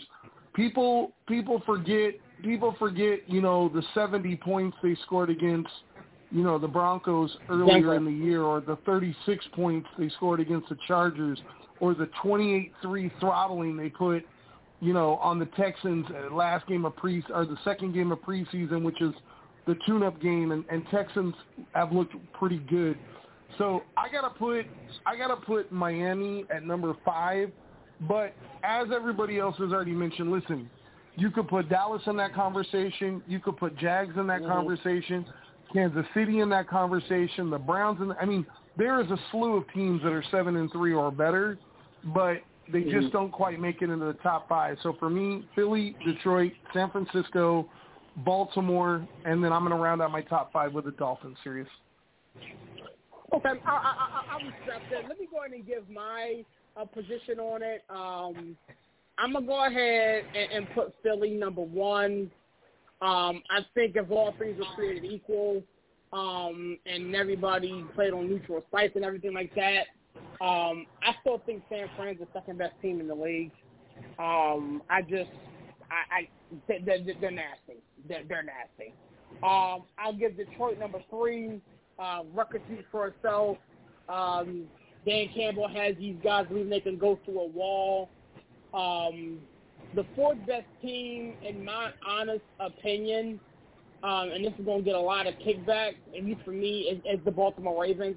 I just think that what they do so damn well, and they'll scheme a way to mask the Mark Andrews injury. The fifth best team in the league, in my opinion, is the Kansas City Chiefs. Here's the thing. I respect what Miami has done. I think their offense is really, really top-notch.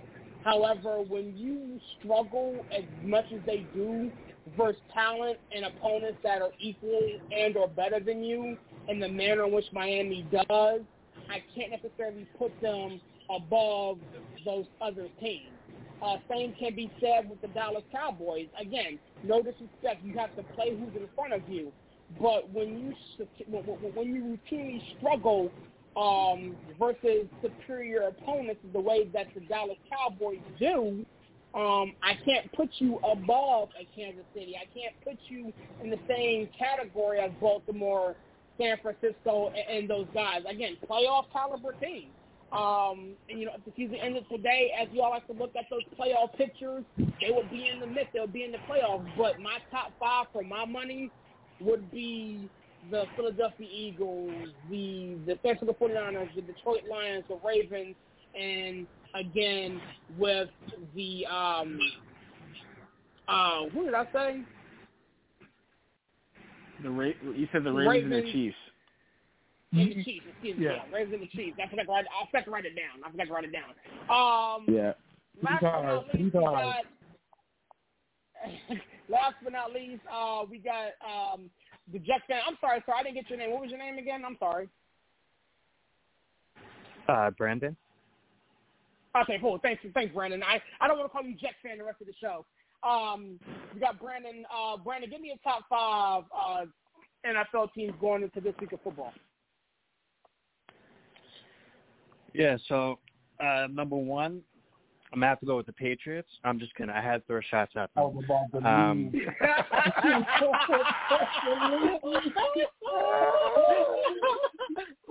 We're in time warp right now. That's what we're doing. We can have it so we got it.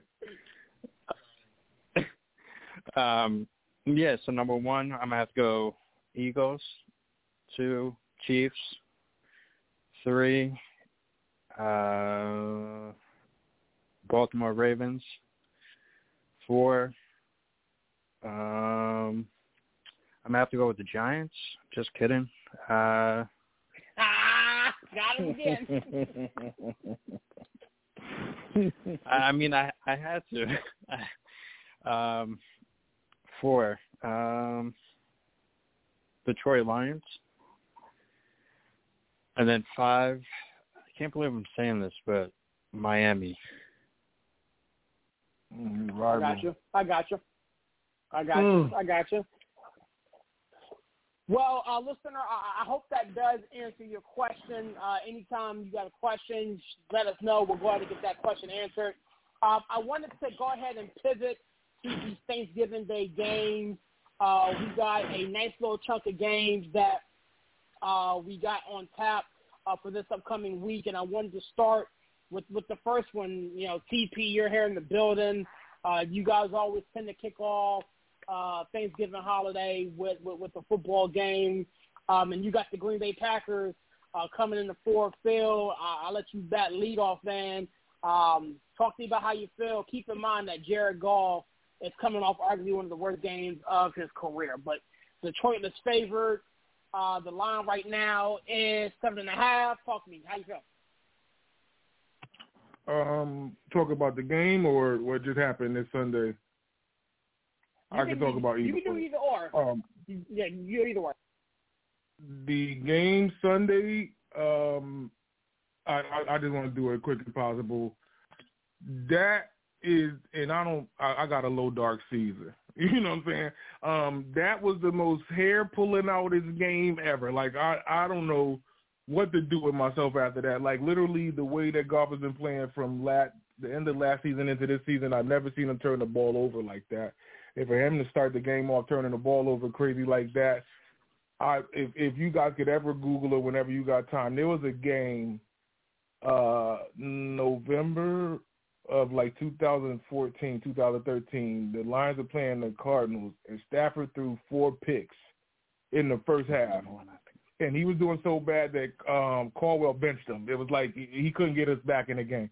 And that's what normally would be a quarterback in Detroit. Can't get us back in the game after turning the ball so much. And for the percentage of them to be down more than 10-plus points with 4 minutes left, and they still won the game, I got to give Detroit's defense out of nowhere 1,000% credit for stopping them. Even though they were, a couple of the run plays, they ran straight at the defense and didn't try to get the first down. They just wanted the clock to run. So they kind of worked in our favor. But 2, finally Jameson Williams showed up on the stage where a lot of people was trying to consider him a bust. So we needed that. And 3, it didn't feel like I was so thrilled to see David Montgomery score the game-winning touchdown against his former team. It's like not only is Detroit doing it, but he's doing it against his former team. And for him to spike the ball and scream in their face, and it was like in our crib, I was just so out of my mind. And I'm just like, can't let him get a field goal. And here come Hutch finally with a sack after like 6 games. He didn't even get back there. And he finally got back there and forced a safety. And it's like, yes, just to hear 8-2. The last time Detroit was 8-2, John F. Kennedy was alive and the president. The last time the Lions were 8-2, you know what I'm saying? Like, my mom was 4 years old. This mojo, like the bad mojo that's been around Detroit, that junk all started November 22nd, 1963, the year after they went 8-2. You know what happened November 22nd, 1963? If anybody a historian, anybody here? John F. Kennedy got killed the day that the Ford family bought the Lions.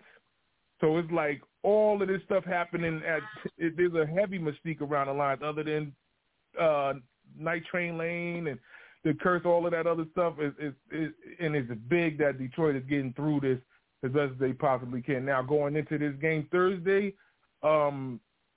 it's a rivalry game, so that's what makes this tough because I really feel like Detroit was going to blow the hinges off the doors because they've been getting beaten Thanksgiving and it was real close last year against Buffalo, lost by a field goal. But if people looked at the injury report, the Packers are missing 7 of their big players, not even just 7 people on the injury report. A.J. Dillon's out. Aaron Jones is out. So they don't have no running backs. Christian Watson's out. Wicks is out. Their 2 receivers are gone. Dobbs is the only one there. Musgrave and who's the backup tight end? DeGora. Both of the tight ends are out. The starting tight end and the backup tight end are out. So it's like they got big dynamic names and Jair Alexander may miss the game. So it's like if y'all missing this many pieces and give us a game, then hell, what the hell is going on? I know there's a city in Nevada that'll give us trouble if that's the case. If we having problems and they missing their huge names, and we got everybody, like I don't know. So I feel like Detroit should be successful. They are at home. I know that Fort Field going to be rocking. That thing might come off of the earth at one point if they start scoring too much. And I hope God redeem himself and take care of the ball like he should. But I know why he was turning the ball over. They hurried up and put Peoples-Jones in the offense and tried to get him the ball. He was getting more targets than Jameson Williams. It's like he just got here. Like he don't know the offense. So I know they were trying to squeeze him the ball if they can and try to work the scheme better. But Stu was working and we almost got caught. But thank goodness they got out of Detroit with a win and hopefully they keep this thing going and could push 9-2. You know, it's very, very possible. Again, the Detroit Lions are favored in the game this upcoming Thursday. Again, to your point, TP, I expect it to get ugly quickly. Let's keep it a buck. This same Green Bay Packers team allowed my bum-ass Steelers to run up 23 points and some change. So y'all can get active quickly. It's going to be fun for you and your family sitting around, stuffing your face on Turkey Day. Dylan, I'll come back to you, man. Talk to me, man. What's on your mind? Yeah, I mean, that game, the Lions-Bears, it was frustrating, but it was also like a relief. Not a relief, but more like it was frustrating because there's no way they should have been down at that point with 4 minutes to go in the game, like TP said. But that's a game in years past that they lose. And for them to come out of there with a win just shows that this is not the same old Lions, right? That this Lions team has turned the corner.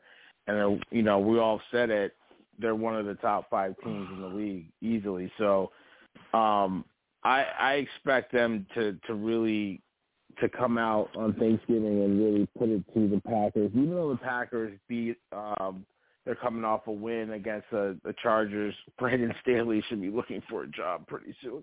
But, I mean, I don't think the Packers are going to turn around in a quick week and really be able to handle the Lions. I think the Lions should probably run away with this game. I think it'll be tight maybe the first quarter or two, and then they'll pull away in the second half. But the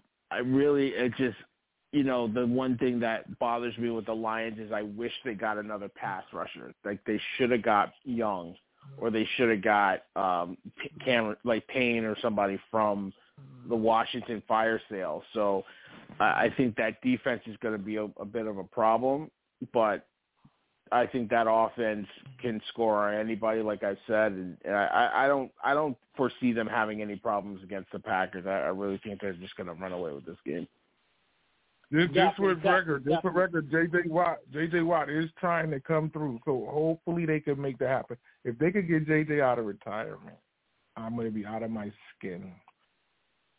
Well, who's the linebacker that just got cut from the Shaquille Leonard. Shaquille Leonard. Yeah. All right. Well, yeah, that's not a bad look either. They just need one.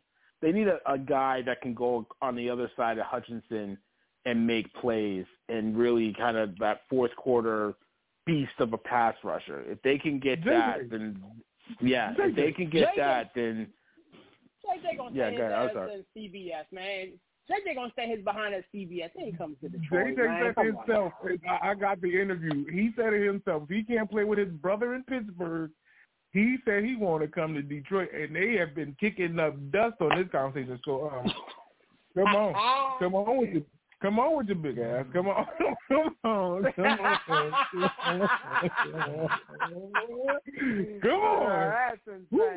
That's insane. Breaking news. Talk to me, man. This Detroit Lions team came back from conceivable extinction and pulled off a win this previous week, and then they got a quick turnaround against a division opponent on Thursday, man. How you feel?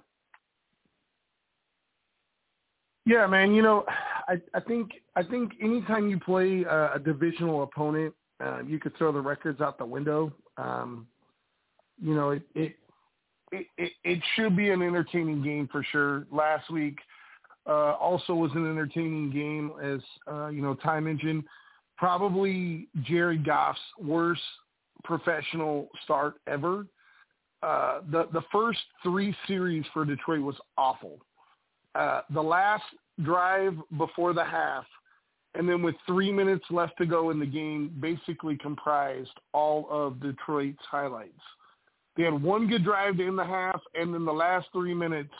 So basically about 5 minutes of offense was enough to dispatch the Bears. But you know what the bottom line is? You got to win the games that are in front of you. They put themselves in a major hole down by 12, less than 4 minutes to go, and they were able to pull it out. Kudos to them. Not a position, obviously, you want to be in all the time. As you mentioned, short week, short turnaround. Green Bay just got a huge win against San Diego. I know pretty much everybody on the panel picked San Diego to win. So Green Bay's feeling good. But, as Ty mentioned, it's been a really long time, for those of you that aren't good at math, 60-plus years since the last time Detroit was 8-2 or better. And I think the Lions Stadium's going to be rocking, and I think you're going to see probably Detroit win by more than 7.5 for sure. Yeah, I definitely agree with you.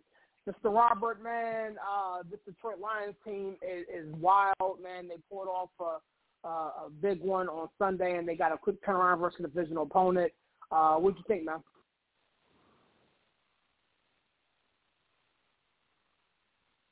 Mr. Robert, if you're talking, you're on mute, sir. Hey, okay. There it is. We'll press on. Hey, I go. believe for the second straight week I'm going to use the same excuse, but knowing that I am learning, in week 3 I will not accept that I'm just having problems with my AirPods, dude. All right? Robert, we refer to that around here as old guy problems. Yeah, no kidding. I finally learned how to mute it, and then I forgot to unmute it. Absolutely, man. Lions and Backers is a fun game. It always is, actually. I don't know what everyone else is see. Like a lot of people talk crap about this game. Like I'm used to growing up on Thursday morning. You get up on the West Coast, and that first game is usually a Packers-Lions game. And, be it Brett Favre or Aaron Rodgers or whatever. Now the Lions seem to be a little bit better of a team. Like, that's really cool to me. And I look forward to that game personally. Who do I think is going to win? I think the Lions have the edge on this one. I do. I just think, like you guys said, MCDC, Motor City, Dan Campbell has that team just firing on all cylinders. And, I've become a fan of them. I have to be honest. And I hope they do well. I got you. I mean, well, the doors of the Detroit Lions Ford Field are open to you. We have paperwork if you want to sign up. We'll get you signed up, squared away. If you like the color blue, we actually have silver too. You can wear silver or white as well. We can get you whatever you need. But we'll talk to you after the show. You just sit tight. We'll take care of you. Just sit tight. Oh, good God. We can't have that. We can't have that. We can't have that. Listen. Shameless marketing over there. Shameless marketing. I wasn't allowed to say something nice about the Seahawks earlier. Now I'm supposed to just jump in with open arms over there to Detroit. I have a strange feeling that there's a trap set for me. No. Come on, listen. Listen, there's a song that was sang back in the days, and it said, "We all need somebody to lean on." Do you hear me? So if you have a problem, I'll give you a hand. I got you. Don't worry. We'll just sit tight. We'll be together. Don't worry. Lord have mercy. Next game I wanted to talk about as you prepare for this upcoming week, and we can kind of look back to last week as this Commanders versus Cowboys game. This game has got to be one of the biggest lines that I've seen so far. Even Detroit. Even the Jets and Dolphins game is at 11. This Cowboys Commanders game is at 11, and the Dolphins one is at 10. So they're expecting this one to get ugly quickly. I can't be mad at it. This Commanders team just got beat by the the Giants. So Dylan, I'm gonna come to you with this one, sir. Your New York Football Giants just beat the brakes off of the Commanders, and then they got the quick turnaround with another division opponent on Thursday. Man, how you feel? Yeah, it's impossible for the Giants to tank when they have to play the Commanders twice a year, right? So they just don't lose to the Commanders. I have to preface my comments by saying I owe Timeless and I owe Sirius an apology. Dak Prescott is a better quarterback than Daniel Jones. I hope you're recording that. So I will eat my humble pie I will take a I like nice that you big. said that like that was breaking news. No, it is breaking news. It is breaking news, Hughes. It is breaking news because the villain never admits he's wrong, even when he's right, he's wrong. So hey, listen, you can still say you got the better quarterback. You got Tommy Dimes. Yeah, Tommy Dimes. Yeah, Danny DeVito is probably the better quarterback right now. At least he's got 2 legs. He's got 2 good legs. So Tommy Dimes. Yeah, Danny, he's good. Hey, Tommy DeVito looked a little bit better than a lot of the quarterbacks last week. Let's be honest. I know I gave him a shout-out during the Jets. I know that he's playing for the Giants. But, dude, he's from the North New Jersey area. Come on, man. And he must have been a hero this weekend in the Meadowlands and in North Jersey. I just want to give a shout-out to those that are listening out there. Yeah, thanks, guys. He doesn't have to pay tolls when he goes over the bridge. He probably gets a free sandwich anywhere he goes. Danny DeVito, he gets a free Jersey Mike sub. Anywhere he goes, he gets that free Jersey Mike sub. Why would he get a free Jersey Mike sub? He still stays at home with his mom and dad. I mean, hell. But he's a cult hero now. Danny's a cult hero out here. Yeah, he's saying because his uncle Danny, he does all that work with Jersey Mike's. Yeah, he's a spokesperson for Jersey Mike's. You know, it's a sub above. A sub above. That's right. Listen, I think this is a trap game. I'm taking the points for the Commanders just because, you know what? I honestly don't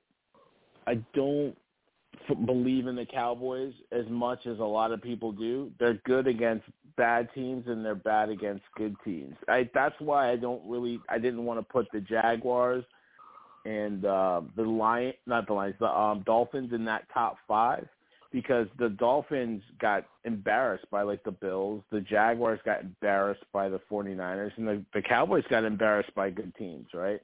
49ers and the Eagles. They don't play well against the teams they're supposed to beat. So, but either way, I think it's a division game, like you guys alluded to with the first game. Sam Howell and company could probably, do some things against this Cowboys team. I don't think they'll win the game. I'd take the points. I think they can keep it close. I've seen the Commanders / Redskins / football team play good games on Thanksgiving against the Cowboys and keep it close. So, but Dak Prescott, they don't need him to do a lot probably in this game. I think the defense will probably steal this game for them. Definitely. And did you want to talk about what took place on this past Sunday? With the Cowboys? I mean, I talked to my older brother. What game? With the Giants and the Commanders. I mean, honestly, Danny DeVito got beat up, got sacked 18 times, and still threw 3 touchdowns. You know what I mean? So that's why I kind of look at like the other side in New York, and if Danny can do it, why can't Zach Wilson? I'm not calling him Tommy DeVito. I'm calling him Danny DeVito for the rest of the year. You guys know that, right? But I mean,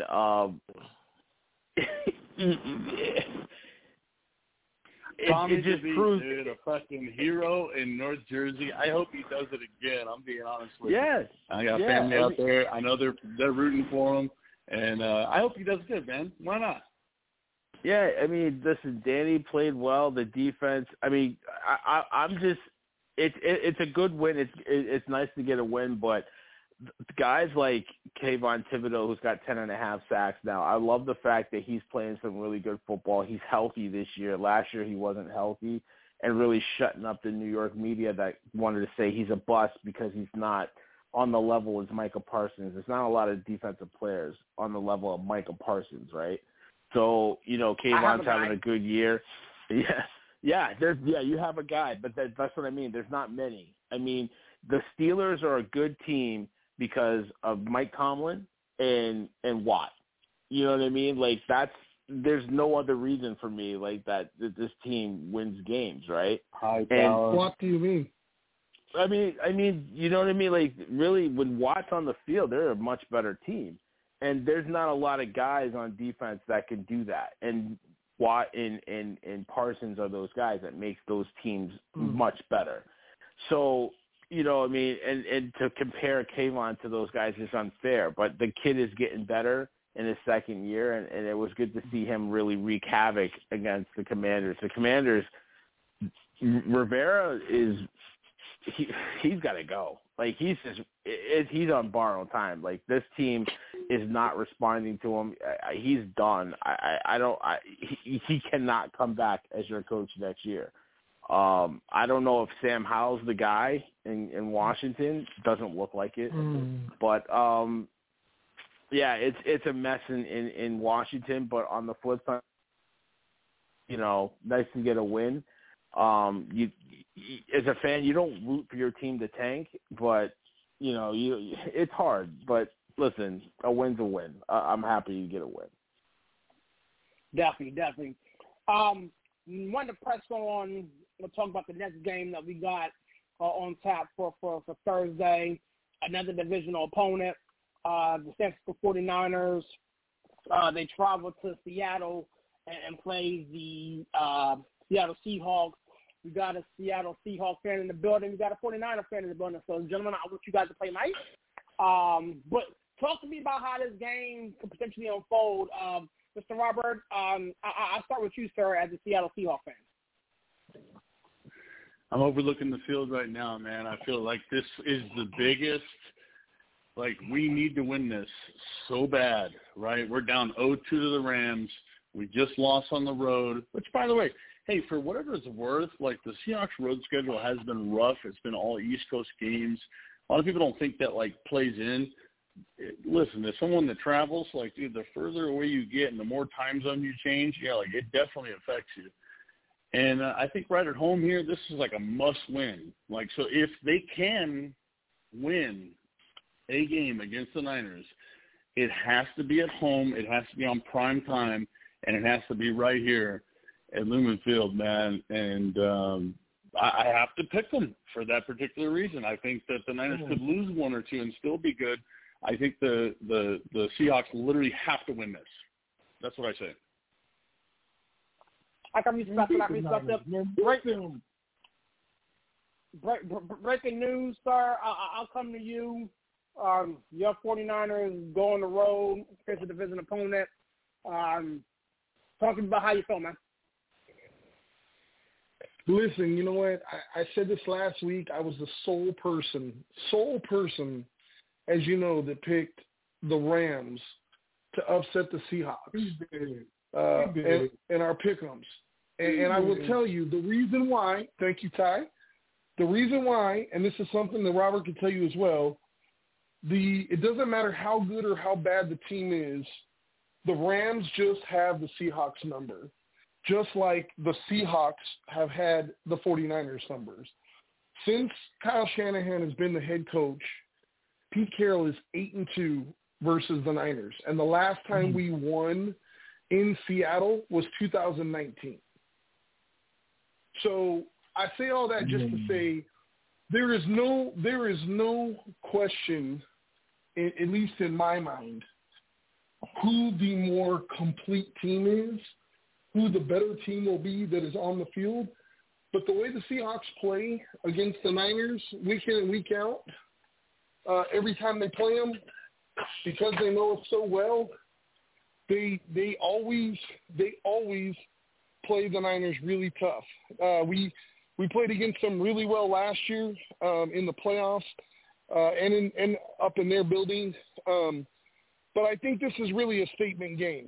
Next week we're going to play Philly, and then we have a quick turnaround and play Seattle again. This is a statement game for the Niners. You know, we can't have another backslide like we did a few weeks ago. We beat a really competitive and good Jags team. Brock Purdy has put back-to-back weeks together.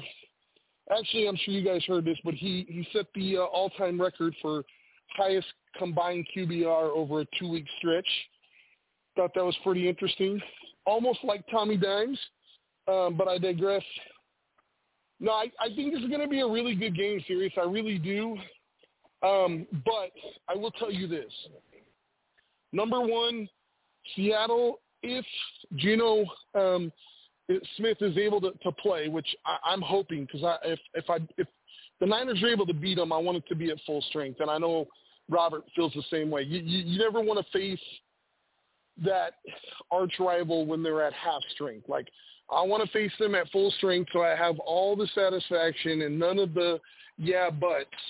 So I hope Geno Smith is at full or close to full strength and able to go, because the key to the game is going to be keeping Geno upright. The Niners were able to sack. The Niners were able to sack. Hold on. Go ahead, Brian. So sorry, I won't do it again. Okay. I wanted to say what we're hearing on the field is that, like, Geno might actually play at 100% or not. Not sure. Looks like Kenneth Walker's out. We got Zach Charbonnet looking pretty hot. You know, we got some injuries as well. But, yeah, just to feed into what you were saying, Brian, like 100%, not to cut in between, sorry about that, but 100% to feed what you're saying. It's a short week, right? So, like, guys just played on Sunday. They're playing on Thursday night on primetime. This is a short week. Yeah, and it's a late game, but the bottom line is, guys, as you know, essentially they're going to get one practice walkthrough. I think that this is going to be a defensive game, and I think if they can keep Geno upright, they've got a real shot. They've got really good wide receivers in Jigba, Metcalf, and Lockett. It's going to be really hard for the Niners to match up with all three. I think Mooney Ward does a good job on DK. I think Lenore will be fine on Lockett. I'm way less confident about how they're going to cover in Jigba. So the Niners need to get that pressure quickly. They were able to get to Mayfield 4 times, so Ty, you were right, under 4, and had 8 QB hurries and 6 knockdowns. So they need to generate the pressure early and often, and the Niners play best when they play with the lead. So if the Niners get out early, it could get ugly. If they're able to keep Geno clean, I think it's going to be a really competitive game. Yeah, I respect that. Yeah, my question was for fantasy football purposes, what's the status of Kenneth Walker, but it doesn't look like he's going to go. So that's definitely going to be an issue with Seattle. The last game I'm definitely serious. I am not a NFL insider whatsoever, but we're not thinking that Kenneth Walker's going to go less than 48 hours from now. But, I mean, obviously something could change. But I think they're looking at Zach Charbonnet for this game. I did want to put that out, if that's all right. Not a problem at all. Final game of the weekend, but final game Friday, we got Dolphins and the Jaguars and the Meadowlands and MetLife Stadium. I'm going to keep this short and sweet. This is going to get ugly quickly. The line of this game is 10. I think this is over really, really quickly for everything that we spoke about earlier when Brandon was with us. Doyle is not the answer. We still have no idea on what's going to happen with Garrett Wilson. They have issues at the running back position, and I think the Dolphins are really going to try to solidify themselves and go after that number 1 spot. Not only in the division, but they're still in competition to get the number 1 spot in the AFC with how their schedule plays out. Gentlemen, we have reached the tail end of the show, man. I enjoy doing this with you guys. Lord willing, I'll be back in the building next week. Robert, man, thanks for coming by. Give us a plug and a close out and we shut it down, sir. Hey, thank you, serious. I just love to be on the show, man. I hope I can continue to contribute. Thank you so much. I'm trying to start a podcast of my own. It will not be about sports and sports betting, so no big deal. But I hope we can get to the point where we can, plug each other's podcasts and be guests on each other's shows. So I'd love to have you on. Thank you, sir. Anytime, sir. Go ahead and get that information over to me. And I would definitely rock with you because you rock with us. That's how we do things around this building, man. Appreciate it. Dylan, man, came back like Joy wearing the 4 or 5, man. It's good to hear from you, man. Give us a plug and a close out and shut it down, sir. Yeah, I guess 4 or 5. I don't want the Wizards jersey. I'll take the 4 or 5. But shout out to you guys, man. Just keep doing what you're doing, man. We here. Peace. Thank you, sir, man. Pleasure to hear from you, man. Hope you and the family and everybody's doing well. Breaking news, man. Give us a plug and a close out and shut it down, sir.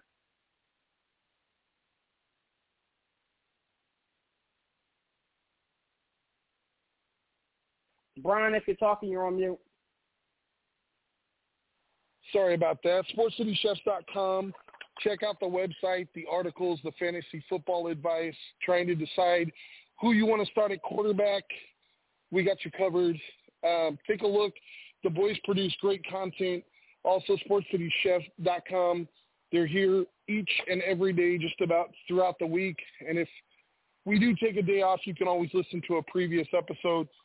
Furious, just want to give you 3 hot takes. Number 1, Sam Howell leads the league in passing yards.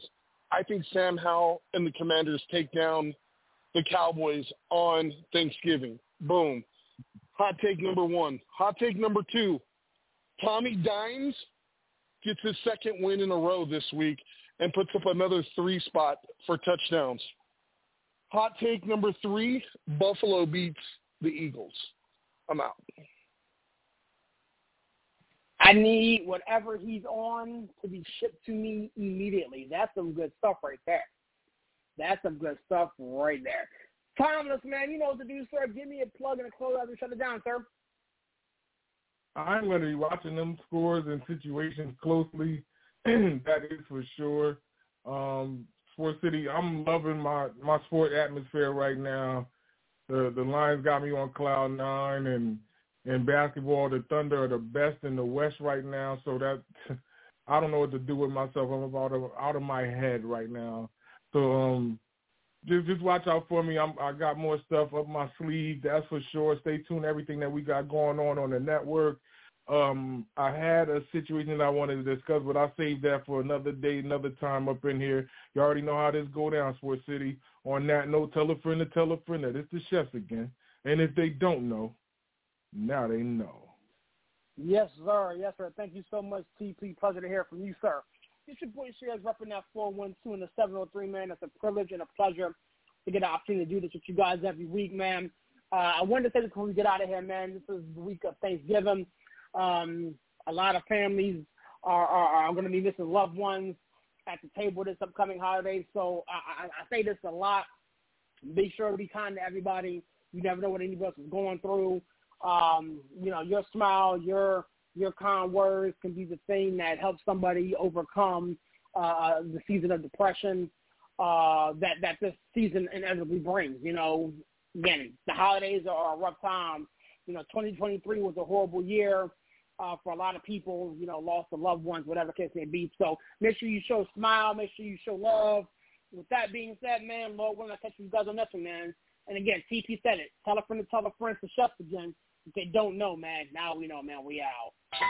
Sports City, chefs, Sports City, chefs, Sports City, chefs, Sports City, chefs. Kaboom, Sports City chefs is in the room, cooking up hot topics to put up on your spoon. They well in tune, bloom like a flower in June. Superman verse MF Doom, the clouds loom. So tell a friend it's the Sports City chefs again. Pay attention, tune in, we on the set again. Sports City, chefs, Sports City, chefs. Yeah. Cabby. Woo! Connecticut.